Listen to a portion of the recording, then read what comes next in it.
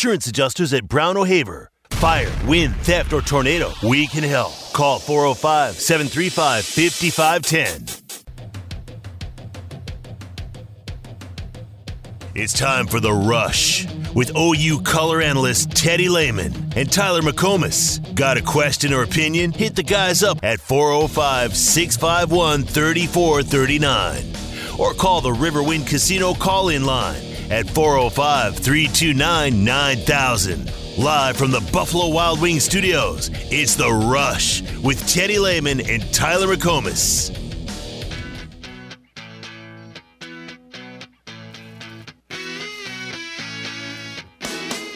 30-27. Last 36 seconds now. Got out of one. Hand picked up. Oklahoma will win it.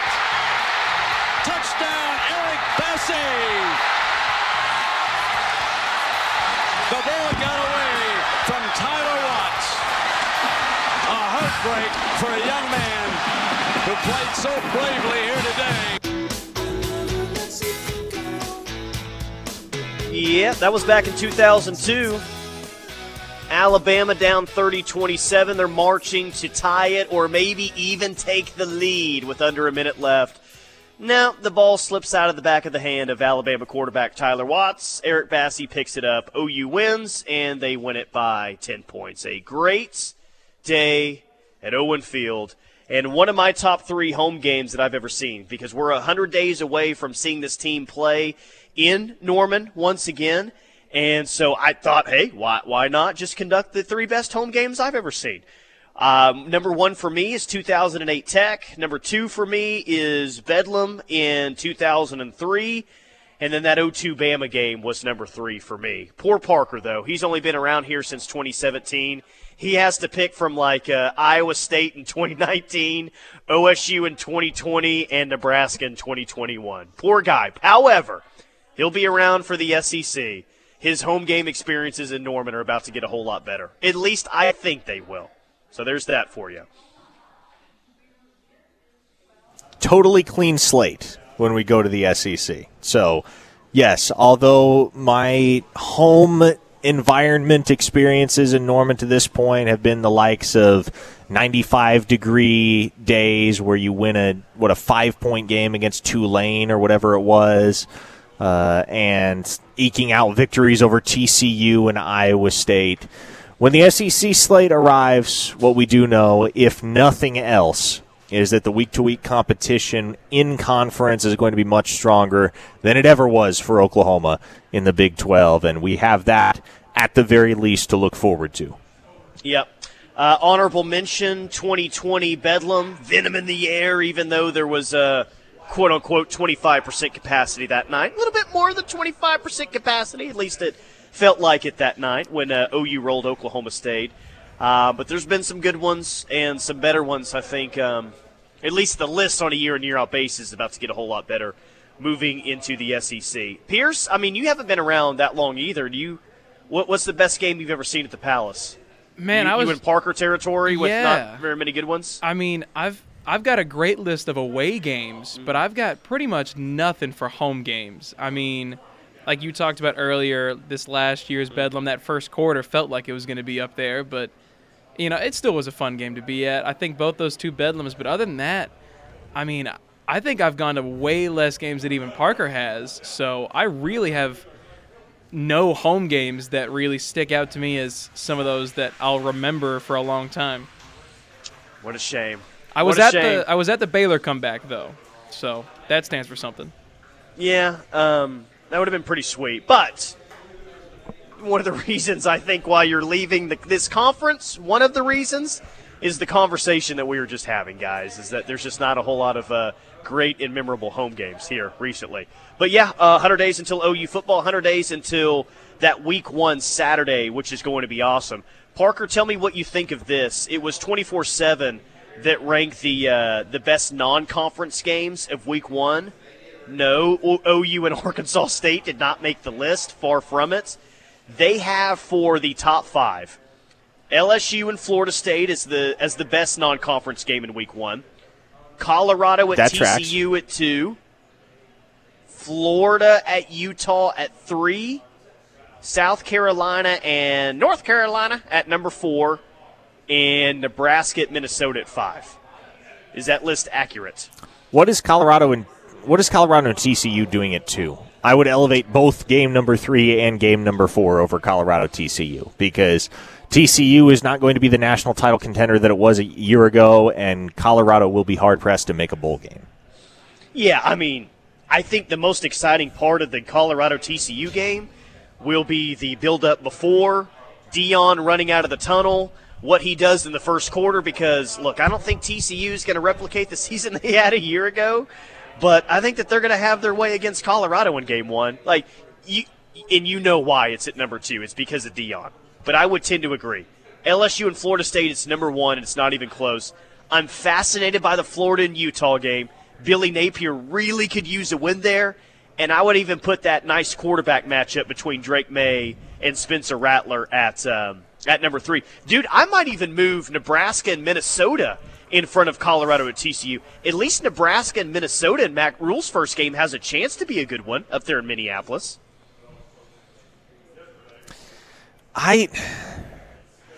I'm very intrigued by the South Carolina-North Carolina matchup, because I think those are two football programs that have both the last couple of years been on the cusp of a breakthrough and just haven't had the ammunition to do it. North Carolina has been a double-digit win team several of the past few years, whether under Mac Brown or I can't even remember who preceded. Was it Larry Fedora? Did he directly precede Mac Brown at North Carolina? That might be correct. Yes, that's going to be my. I think that's correct. Anyway, the point is, North Carolina and South Carolina have both been winning programs of late. They just haven't had a breakthrough, and you get does that qualify as a rivalry, Tyler? South Carolina, North Carolina? Are we going to call it that?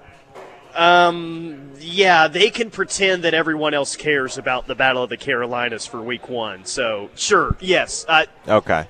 Yeah, it's a rivalry for them. They can have it.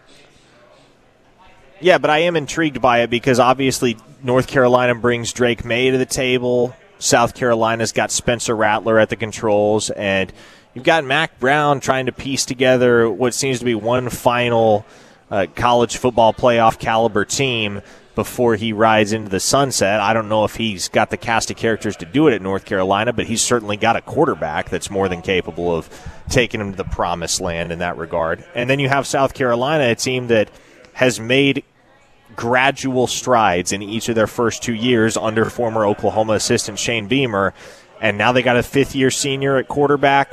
They've got some defensive talent returning.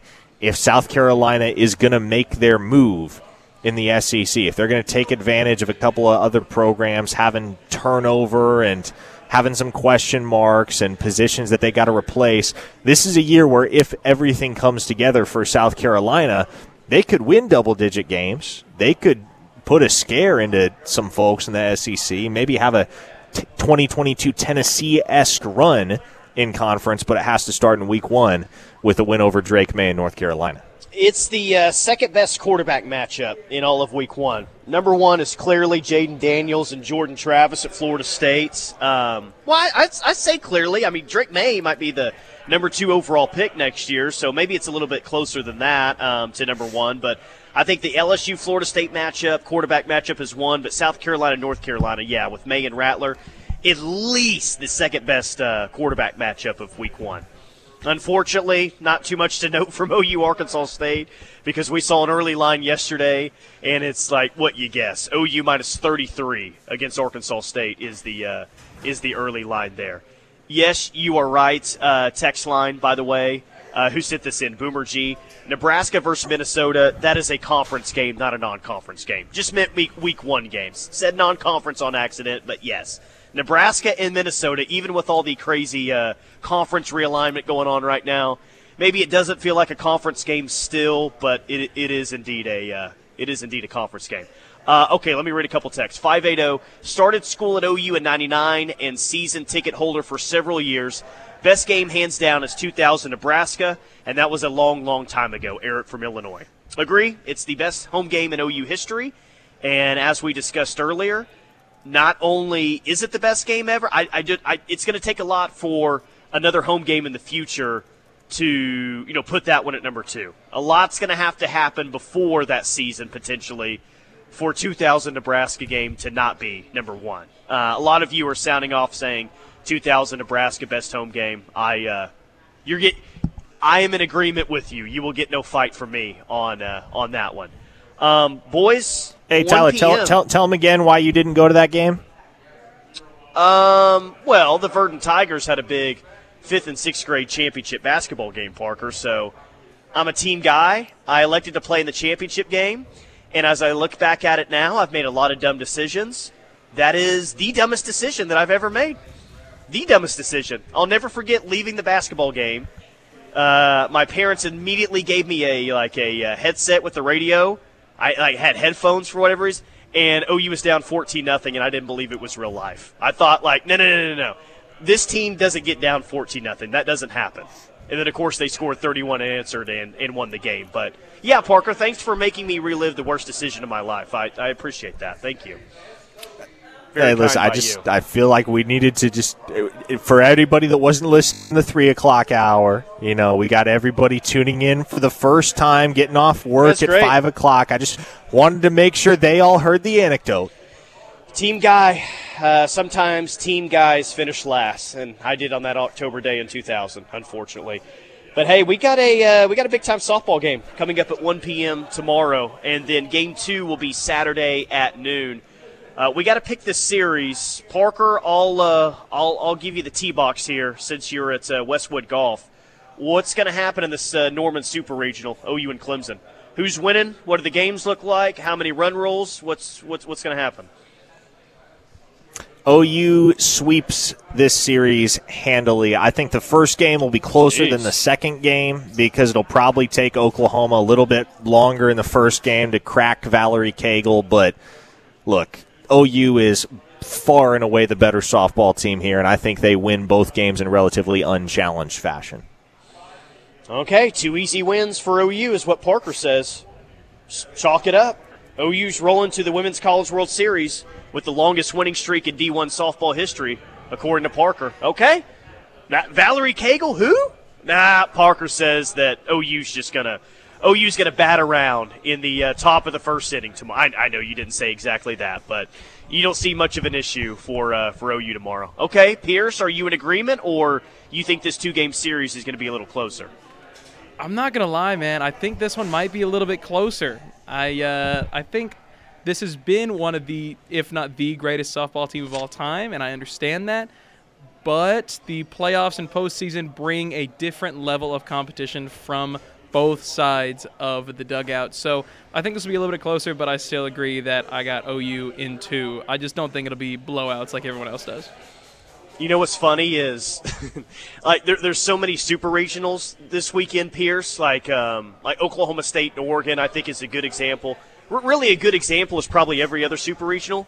If you say, well, I think that this is going to be closer than what most people think, you probably mean a 3-game series, right? But it seems like most people around here, well, this may not be that easy, but no one's picking OU to win in 3 games. Everyone's picking OU to win in 2, which is seemingly like a pretty easy time when it comes to a super regional. So we'll see. I'm no different than Pierce or Parker. I also have OU winning in 2 games. I think game 1's going to be tight, though. I think Valerie Cagle is going to come out and pitch pretty well early on. OU's going to scratch a run across and maybe like the second or third inning. I say Jordy Ball gets the start tomorrow. OU wins 4-1. They get a couple of insurance runs like in the 6th inning. OU wins 4-1 in game 1. And let's say they win like 7-1 in game 2. I think Clemson's pitching staff can have some success, but I think OU's pitching staff is going to have more success than Valerie Cagle or Clemson. Even if you think Cagle is the real deal and she's going to shut, I cannot pick against this OU pitching staff right now. I won't be shocked if Clemson scores 2 runs all weekend long, Parker. You want my hot take, my hottest of takes with regard to the super regional matchup, Tyler? Please, let's hear it. Clemson doesn't score a single run. Ooh. buddy. I'd say it is a hot take, I guess, for a super regional, but the team's ERA is sub-1. So would it be all that shocking if Clemson doesn't score the entire weekend? I don't know if anyone will be – it'll be impressive for sure, but will really anyone be surprised? Maybe not. They're just that good right now. Softball Steve on the text line says when the Sooners score big on Tigers, the start of the game, they need to play "Got to Get the Tiger by the Tail" by Buck Owens. Sooners 10, Tigers 3. I'm seeing a lot of predictions today, or I have seen a lot of predictions today. I haven't seen anything other than OU in 2 games. From the 918, OU in 2, and then we send Mike White in his Amber Alert mustache back to Austin. Is that the meanest thing that's been said to Mike White? Is that the meanest thing that's been said to him? That is I'm not laughing because I feel bad if I laugh, but that's hilarious. Objectively, that is hilarious. That's one of the most colorful descriptions of Mike White that I've ever heard. Yeah, you won't. I mean, you may not look at him, the same way. Now, moving forward, that's pretty awesome. So, between the 3 of us and seemingly everyone on the text line, we all have OU winning in 2 games over Clemson. 1 seed versus the 16 seed. Game 1 tomorrow at 1 p.m. All right, I'm at Sooner Station, Senior Living. Independent living is 55 and up. They also have assisted living and memory care. And they will be celebrating their 1-year anniversary next week on June 1st. All the amenities you could ask for. Pool, full bar in the sports pub. They've got workout rooms, a restaurant, live music, full-service salon, fire pits, courtyards. And the residents love them some OU softball. I was just talking with OU softball a few minutes ago with one of the residents. They will be piled in here in the sports pub to watch OU and Clemson tomorrow. Probably will for the OU baseball game tonight as well. But they love the Sooners over here. The pub's got all the OU memorabilia on the walls. It's a really, really cool spot. Sooner Station, Senior Living. Give Meredith a call to set up a visit. 580-229-6961. That's 580-229-6961 or Soonerstation.com. All right, final hour of the Rush rolls on next. Keep it locked to the Ref. This is your home for Sooner fans. The Ref Sports Radio Network.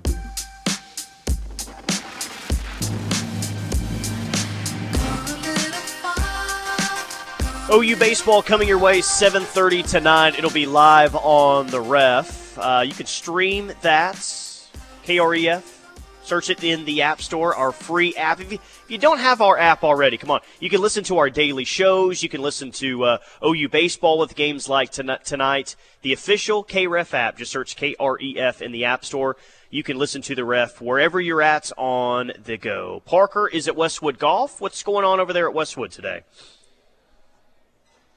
There's a lot going on at Westwood today. There's a lot going on at Westwood this summer. We continue to look forward to the 48th Annual Westwood Invitational, which is going to be July 1st through the 3rd, presented by OklahomaTickets.com. Look, if you're trying to play some golf in a competitive environment, whether you're a seasoned pro or just somebody that enjoys competition and enjoys shooting the breeze on the golf course, the fee is $275 if you're going to ride, $225 if you're going to walk. There are 6 flights, so the championship flight is for 0 to 2 handicaps. I will not be playing in that classification, Tyler. You have the Masters flight, 2 to 4 handicap. The first flight, 5 to 7. The second flight's 8 to 10. The third flight's 11 through 13. And the fourth flight is 14 and up, which is probably the flight that the vast majority of our staff and our listenership would find themselves in. Golf is a very hard game to get good at, but it's a ton of fun to play, and there's no better place in Norman to play it than Westwood Golf. Now, you can register online for the Westwood Invitational, or you can call the Pro Shop or come out here and sign up in person. But that is the 48th Annual Westwood Invitational, July 1st through the 3rd. Update at the Big 12 tournaments. 4C TCU is up on 8C Kansas 5-3, but they're just in the top of the 4th. And KU has a couple of runners on with just 1 out. So OU and Tech tonight, again at 7:30. OU wins today. They are absolutely in an NCAA regional, and they get tomorrow off. They'll be in a really good situation Saturday where they'll have to lose 2 games to not make the Big 12 tournament championship game. So win tonight, and you're in as good of a spot as you could be in. in the Big 12 tournament? Dude, here is a great question from the 918. Since we're celebrating 100 days until the return of OU football, what's been the most stressful, or what was the most stressful home game to watch in the last 23 years? Is it the Army game in 2018? And I have to say absolutely, positively, that that's a yes. There's been some stressful home games. There's been close games like against Tulane that you barely won. There's been a few losses to Kansas State here recently. But with the style of play of Army, where they would hold the ball for like 8 to 9 minutes at a time, yes, to me, even though you won that game, you had a chance to win it in regulation and you missed a field goal, the most stressful home game to watch in the past 23 years, yes, Texter in the 918, I will say it's Army as well. That's a great question, though. And I would concur with you, because not only did you have the slow burn nature of the way that Army plays the game with the triple option offense and how much, I believe they held the ball for almost 45 minutes of clock time in that football game. You're dealing with a team that runs a very antiquated style of offense on one side, and then on the Oklahoma sideline you have Kyler Murray and one of the most capable quick strike offenses of all time in college football. So the contrast in styles essentially meant that if Army was able to control the clock, it was anybody's game, but if they weren't, Oklahoma was going to run away. Well, Army did control the clock, and so you're sitting there, Tyler, and you have that black cloud hanging over your head throughout the entirety of the second half and on into overtime, like, oh my goodness, are they going to lose to a service academy running the triple option? It's not 1947 anymore, Tyler. Well, it felt like 1947 that night when OU got stuffed on that 4th and goal from around the 1. Yeah, man, I legitimately thought there's a real chance that OU does not get the football back and they lose in regulation to Army. But, and that was the thing nationally, man, is, you're so trained if you're just at home watching games across the country that, hey, oh my gosh, OU's about to lose. Let me flip it over to that channel. Well, that game was on pay-per-view that night. Not ESPN Plus like it is now, one game a year. That was on pay-per-view. So I wonder what the Texas fan or even the Oklahoma State fan, like what they did and how they were reacting, Parker, because, yeah, they wanted to flip it over to see if OU was about to lose to Army at home. Couldn't really do that with pay-per-view being $59.99 or something like that. So maybe social media was big at that point, but that was an interesting element to that game as well, that it was close, but no one could really watch it. That's true. That was a pay-per-view game, wasn't it? Gosh, thank God the pay-per-view era is over at the University of Oklahoma, because there was nothing more annoying than having to pay $55 to watch a singular football game. Yeah, for sure. Those days are over, though. ESPN Plus will have a game this year. Going to be the SMU game or the Arkansas State game. We'll see which one. But either one, whichever one's ESPN Plus, almost guaranteed to be a night game, I would imagine. Probably 6 p.m. start there. 4:05, they struggled against Air Force at home as well. Yeah, 2010 they did.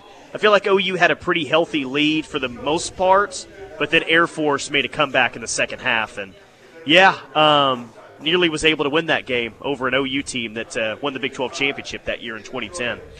Hey, I spent 10 minutes today.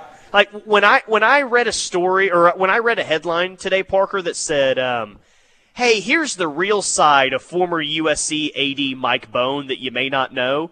You knew that I was all in on that. I was absolutely all in to find the deep, dark secrets about Mike Bohn and maybe how he wasn't the most outstanding citizen while he was an AD at Cincinnati and USC. And it's come out in the past few days that maybe Mike liked to make some comments that he shouldn't, and that's one of the reasons why he's out the door at USC. So apparently this guy, Parker, is one that he didn't really know the athletes on any personal level. He really didn't know who the athletes are unless it was Caleb Williams, who just won the Heisman Trophy. So Petros Papadakis, he is, I believe he still does a national show on Fox Sports Radio. He's still out in California. He was a former USC running back, I feel like from like 97 to 2000. Anyway, he was on the sidelines during a game in like 2019, and Petros was talking to a couple of his former teammates on the sideline, And Mike Bohn came up and introduced himself to those two teammates of his, and he said, hey, I know you guys are alums. I want you guys around the program as much as possible. Petros goes up to the AD and says, hey, dude, they're on your staff. He had no idea who was actually assistants on the football staff. He just went up to them like they were regular football alums. They just rode on the same plane to away games, and he had no idea who anyone was. He wasn't apparently there half the time. It was a complete joke, his tenure at USC. And he even left Cincinnati amidst an investigation for conduct while he was there. If you really dig into this guy, it's pretty bad, dude. It's not good. Yeah, that's big yikes. And I'm not saying birds of a feather always flock together. And I'm not saying Lincoln Riley, Muleshoe himself, is culpable in some of the same aspects that Mike Bohn is. So I'm not trying to slander Muleshoe, but that's the guy that hired Muleshoe at USC, Tyler. So I do. It makes you wonder. Is there going to be a trickle-down effect now that the new now that the old AD is gone, that some of his hand-picked hires, naturally, regardless of how much they're getting paid, regardless of how well-liked they are nationally, you get a new AD on the scene, sometimes they have a new vision. I wonder if that, the very presence of new leadership only encourages Muleshoe all the more to look for greener pastures at the NFL level.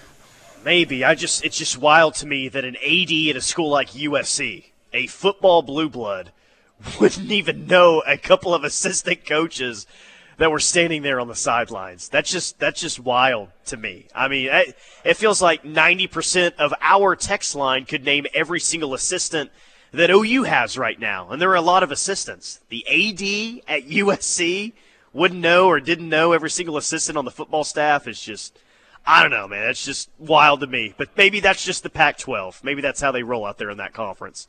AJ in Edmond on the text line says, are there any rumblings of Jacob Lacey being out for the 2023 season? Now, Jacob Lacey is a Notre Dame transfer, and we're getting a lot of these texts today. So is there any truth or any rumblings? Is that a rumor about Jacob Lacey being out for the season for some particular reason? That is yes, that is a rumor right now. I have not been able to confirm the validity of that rumor thus far this afternoon, mostly because I've been on air, obviously. But that there are rumblings out there.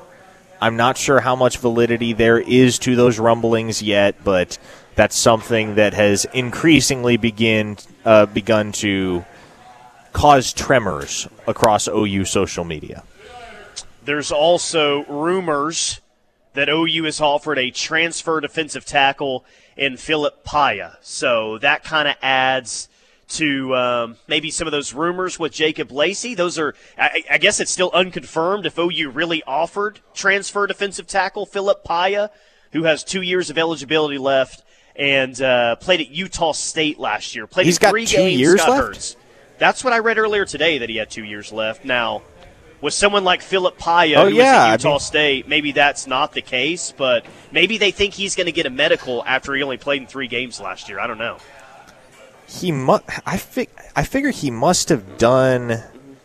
I wonder if he did a mission. I wonder if he did an LDS mission. That's just me speculating, but he was on the roster at Michigan for 4 years, 2017 to 2020. He graduated high school in the class of, let me see. I got to find his profile here. But he was basically, this is a guy that's got to be, 24, 25 years old, something like that. So it's wild if he actually does have 2 years of eligibility left. But, yeah, he put it out there in the tweet, I guess, that he does have 2 years of eligibility. So we'll see. We'll see if that's the case. We'll see if he really got an offer from OU. 6'4", 305 pounds. 310 area code USC is not the best at hiring ADs. Yeah, that's another point that article kind of highlighted, is the embarrassments that USC athletics has been to former players over the past, 15 years or so. The embarrassment of firing a head coach on a tarmac. The embarrassment of a current head coach dropping the F-bomb at a booster event because he was hammered on the stage. They laid out several instances to where this was really a bad look and embarrassing for USC. And when you go down the list, it's like, golly, man, they are not the most well-run athletic department, or at least they haven't been for a while. So the statement is that USC is not the best at hiring ADs. After reading that story today, yeah, I would definitely agree with that. 405-651-3439 is the Knippelmeyer Chevrolet text line. Yeah, what do you got, and we'll hit a break. I'm doing some more background research on Philip Paya, and I cannot make the math add up as to how this guy has 2 years of eligibility left, because he redshirted at Michigan in 2017. He played in 2018. He played in 2019 primarily on the scout team. Obviously 2020, that year's a wash, COVID exemption. So he must have gotten some waiver or something somewhere along the line, because just based on everything that's on his resume to this point at the collegiate level and the presence of in-game appearances in multiple seasons, all that would lead you to conclude that he has at most 1 year left. But if he's got 2 years left, he must have gotten some waiver is over my head. It's an interesting deal, but yes. Well, that's a thing. Or maybe he thinks he's going to get another year, and he's under the assumption that that's going to happen, but it's really not. I don't know, but he put out that he has 2 years of eligibility left, Philip Paya. We'll see if that's even a realistic situation. I'm sure we'll know that by tomorrow. All right, a couple more segments remaining on this Thursday. Keep it locked right here on The Ref. We're the home of Sooner fans. The Ref Radio Sports Network is powered statewide by the insurance adjusters at Brown O'Haver. Fire, wind, theft, or tornado, we can help. Call 405-735-5510.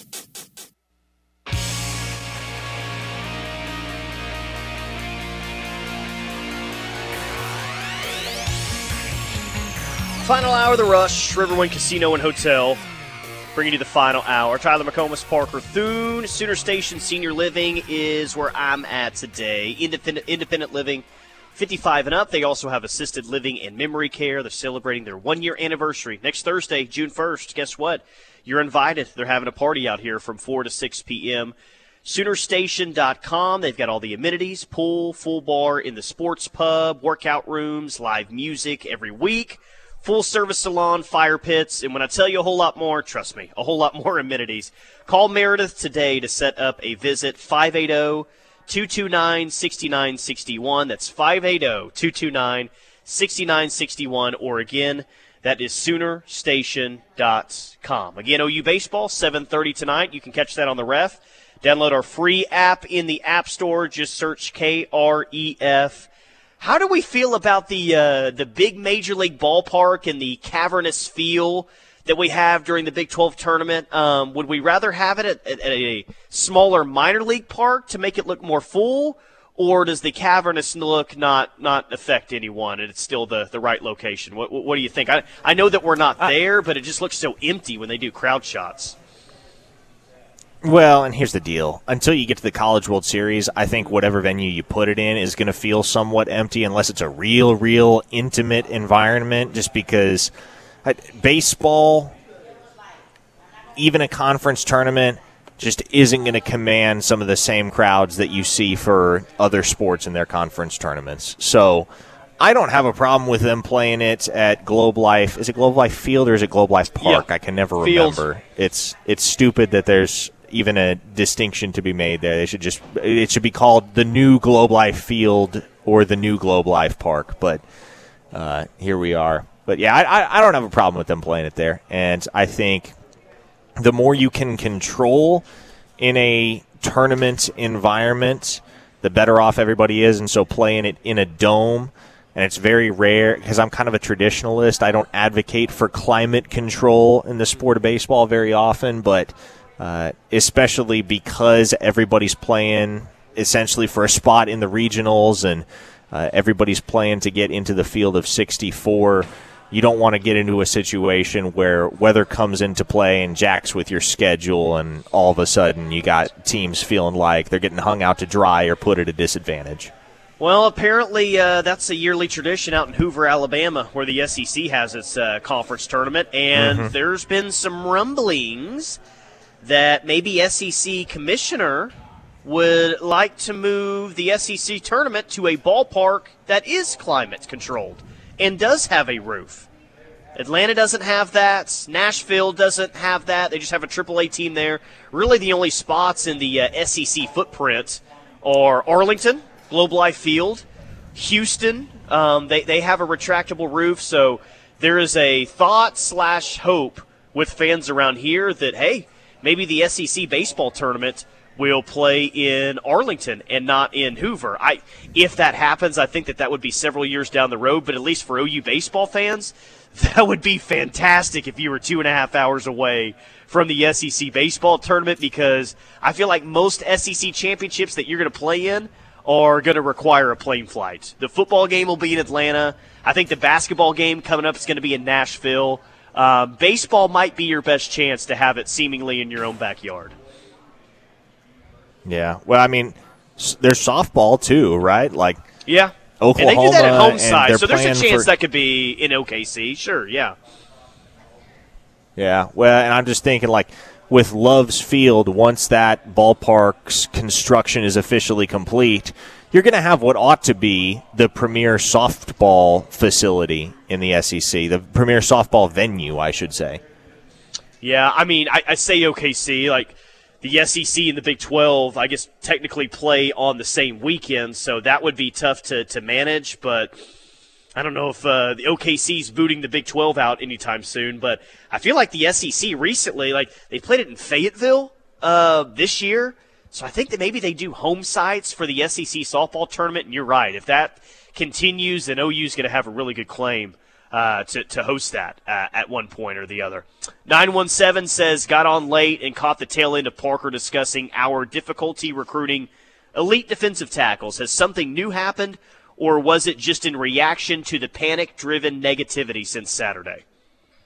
Yeah, more just in reaction to the panic-driven negativity would be the answer to that. Nothing new has really happened since Zadavian Sims committed to Oregon this past weekend. Look, David Stone got back on campus with Oklahoma this past week, had a good time, still really liking where OU sits in that race, and that's a guy that you have to have for a lot of reasons, but if you get him, man, I think regardless of whether he's an in-state kid or not, regardless of how much you think he should end up at Oklahoma, regardless of who the coaching staff is, that's a feather in the cap for Todd Bates to withstand charges from programs like Miami and Florida and Oregon and Ohio State and Alabama to keep a five-star defensive tackle, the number one player nationally at his position, close to home. So I'm very curious to see whether Oklahoma can maintain the pole position for David Stone, but if they close out on him, man, oh man, that is a capstone for this recruiting class and a big one.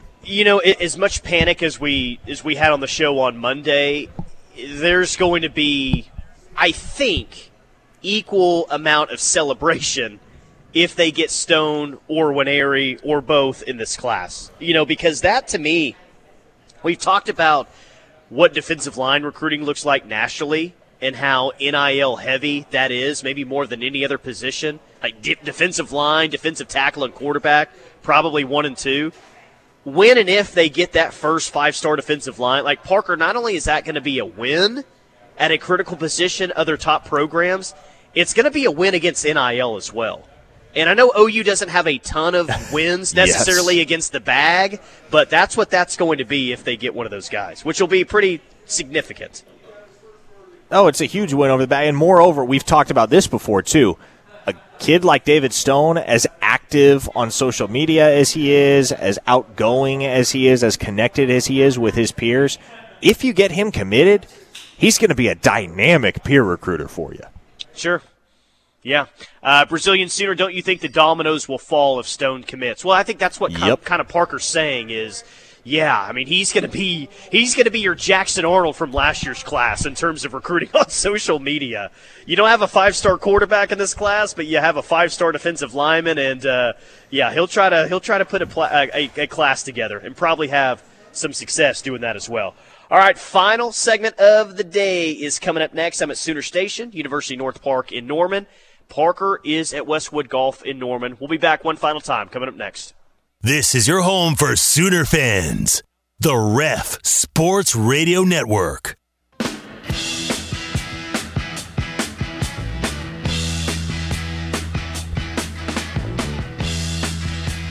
Final segment of the day, wrapping it up on this Thursday. Sooner Station, University North Park in Norman. Parker is at Westwood Golf in Norman. And Pierce, do we have a first in a certain program history that happened today? Is that what you were telling me? Yes, we do. Canada's own Lane Sleeth becomes the first Sooner in program history to reach the NCAA semifinals after defeating Angelica Blake today.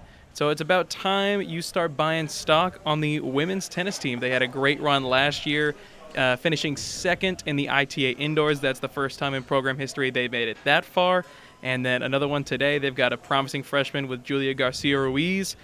This team is really, really good. They're going to make a lot of noise in the coming years. Yeah, they were, I'm glad like you said, really good last year. I'm glad you clarified it was women's tennis, because for a second there I was like, what sport are we talking about? I was totally confused. Those were two names I did not recognize, and I was like, oh, it's clearly something individual. But no, there you go. Oklahoma has had a strong tennis program over the years, especially on the women's side, and it sounds like that trajectory continues. Hey, I'm reading more and more about the new EA Sports college football game that's coming out next year. I'm excited about that, even though I don't have a console. That was just a big part of my childhood, so I'm excited for all the other kids to get to grow up and play that video game. It was awesome. I'm just wondering. Hey, can we get a console at the station? Like, yes, we don't individually have to own one, but I feel like that's a worthy investment. That's a worthy investment that the Vineyards need to make on all of our behalves. Yeah, Dynasty mode. Let's do it. I'm just wondering who the commentators are going to be in that game, and I'm trying to figure out who I want in that game. Do I want Gus Johnson and Joel Klatt, and Gus to say, lobs it up every time you throw a ball down the field? Could we handle Gus and Joel Klatt in the booth? I don't know. Maybe you have to go for something calmer. I'm just wondering who that duo is going to be. I feel like it should vary with the level of the game. You know, if you make it to the playoff, yeah. But like if you're playing Southeastern Arkansas Tech week 1, I don't think you get that when you get some two students that go to your school. McElroy. Yeah, exactly. No, 2 students at the school are calling the game if you play a crap team like that and if you're at a bad school, you know? But yeah, Greg McElroy calling your game 11 o'clock on ESPN2. Yeah, that'd probably be pretty rough. Zane says, FYI, we won't have to wait too long for a commitment from Danny Okoye. I plan on sending him some tweets his way shortly. Thank you, Zane. Thank you for helping out the OU recruiting efforts there, trying to get Danny Okoye, depending on which service you look at, the number 1 or number 2 player in the state. That'll do it for us. As always, appreciate the interaction on the text line. OU Baseball at 7:30, live on the Ref. Search KREF in the App Store. Appreciate Pierce for hanging out with us today as well. We'll talk to you tomorrow right here on the Ref.